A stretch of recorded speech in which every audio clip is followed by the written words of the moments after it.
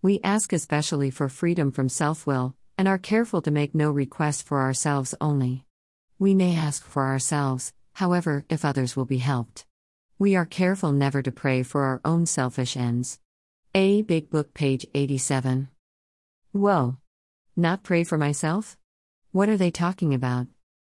Early recovery prayers sometimes sound something like the following. Dear whatever you are, in all seriousness, please make me skinny. I don't know what is going on with my diet, but it is all crazy and I'm not losing any weight again on it. I want to feel super sexy and for other people to like my body. At least for once, will you just help me out?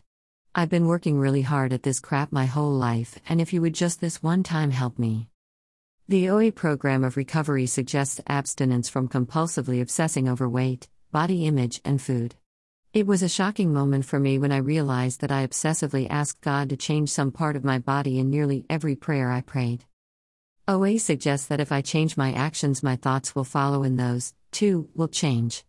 What, then, is an appropriate prayer to be said by a food addict like me? Dear Higher Power, please help me follow your will today.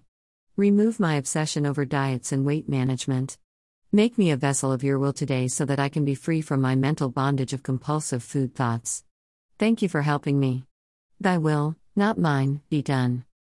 Thank you, brothers and sisters, for my recovery. Keep coming back. See you at the next meeting.